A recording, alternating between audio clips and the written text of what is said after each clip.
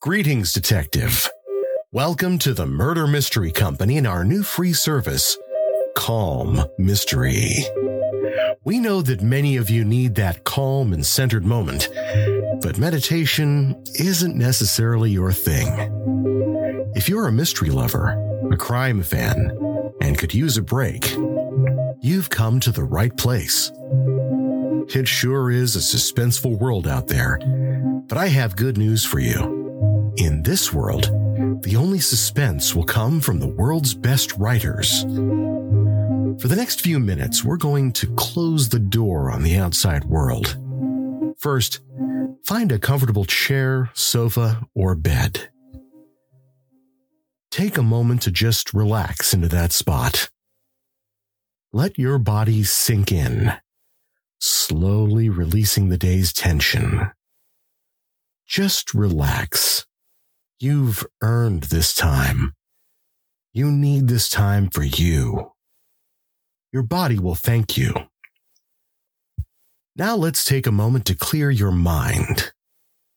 I want you to focus on two things: my voice and your breathing.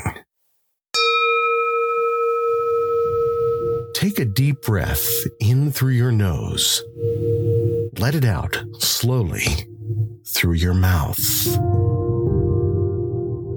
Now the same thing, but let's breathe on my count. 3 counts in and 4 counts out. Breathe in. 1, 2, 3. Now out. 1, 2, 3, 4. As we do this, you're going to slowly relax more and be perfectly ready for tonight's dastardly tale.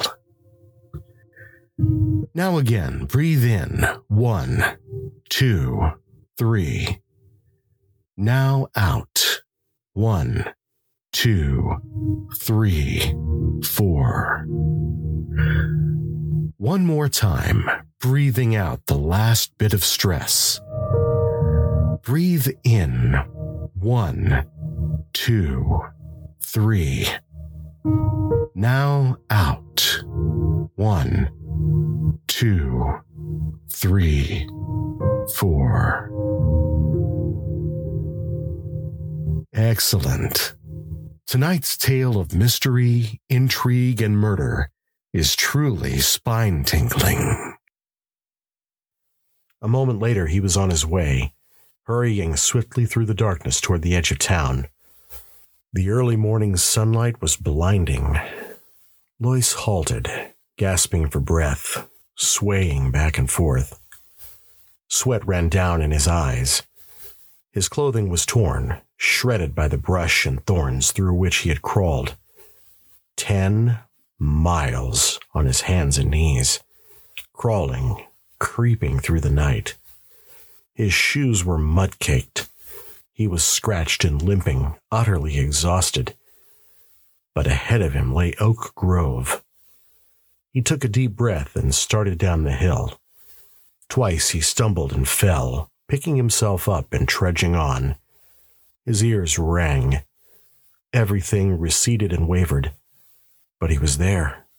He had got out, away from Pikeville. A farmer in a field gaped at him. From a house, a young woman watched in wonder. Lois reached the road and turned onto it. Ahead of him was a gasoline station and a drive-in. A couple of trucks, some chickens pecking in the dirt, a dog tied with a string. The white-clad attendant watched suspiciously as he dragged himself up to the station. Thank God! He caught hold of the wall. I didn't think I was going to make it. They followed me most of the way. I could hear them buzzing and flitting around behind me. What happened? The attendant demanded. You in a wreck? A holdup? Lois shook his head wearily. They have the whole town, the city hall and the police station. They hung a man from the lamppost. That was the first thing I saw. They've got all the roads blocked. I saw them hovering over the cars coming in. About 4 this morning, I got beyond them. I knew it right away. I could feel them leave, and then the sun came up. The attendant licked his lip nervously. You're out of your head. I better get a doctor. Get me into Oak Grove, Lois gasped. He sank down on the gravel. We've got to get started. Cleaning them out. Got to get started right away. They kept the tape recorder going all the time he talked. When he had finished, the commissioner snapped off the recorder and got to his feet. He stood for a moment, deep in thought. Finally, he got out his cigarettes and lit up slowly, a frown on his beefy face. You don't believe me, Lois said. The commissioner offered him a cigarette. Lois pushed it impatiently away. Suit yourself. The commissioner offered him a cigarette. Lois pushed it impatiently away. Suit yourself. The commissioner moved over to the window and stood for a time looking out at the town of Oak Grove. I believe you, he said abruptly. Lois sagged. Thank God. So you got away. The commissioner shook his head. You were down in your cellar instead of at work. A freak chance. 1 in a million. Lois sipped some of the black coffee they had brought him. I have a theory, he murmured. What is it? About them, who they are. They take over one area at a time, starting at the top, the highest level of authority, working down from there in a widening circle. When they're firmly in control, they go on to the next town. They spread slowly, very gradually. I think it's been going on for a long time. A long time?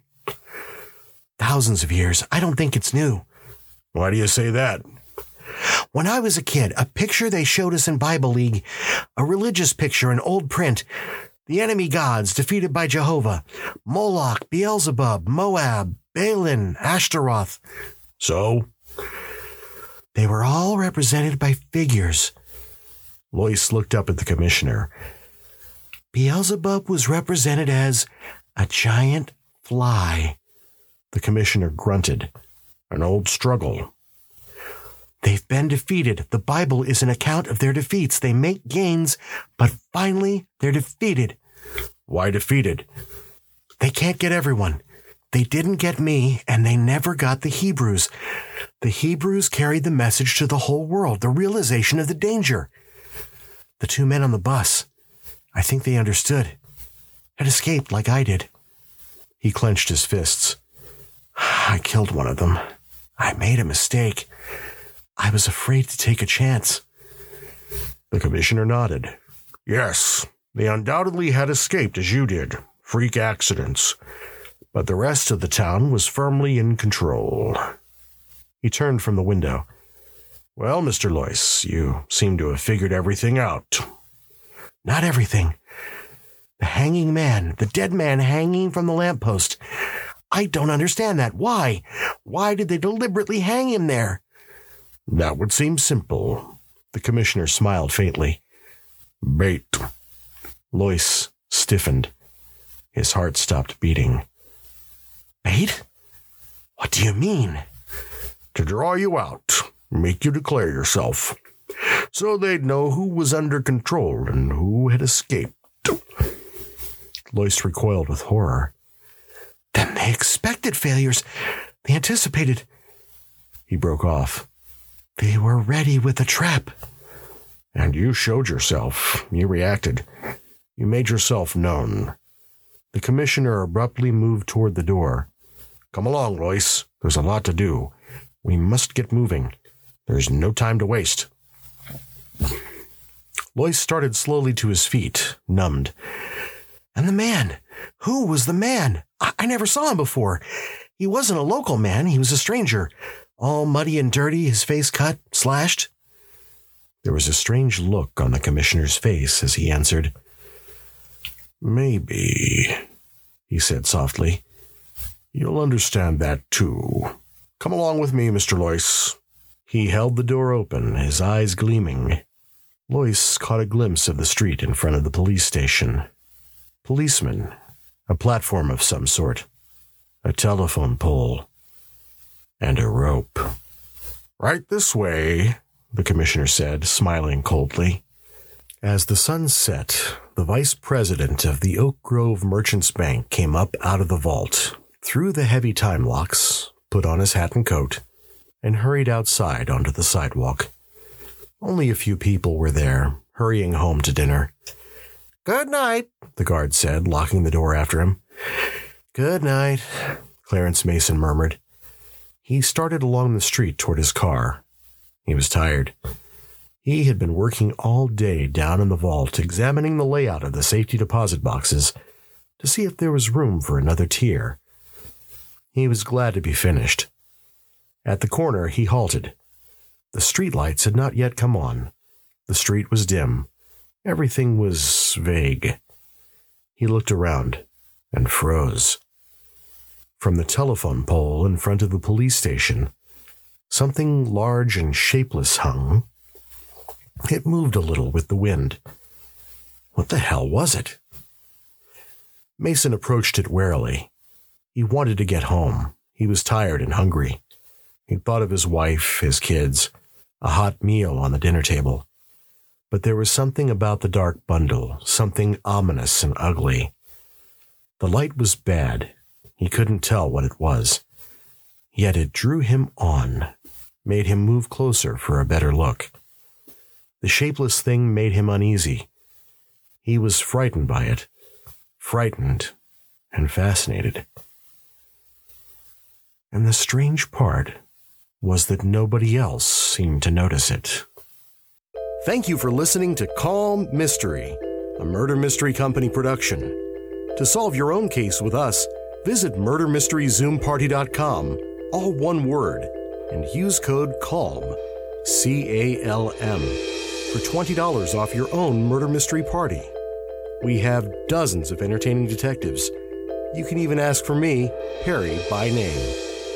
If no one else can help, and if they can find me, maybe I can help you become Detective of the Night. That's murdermysteryzoomparty.com, all one word, code CALM.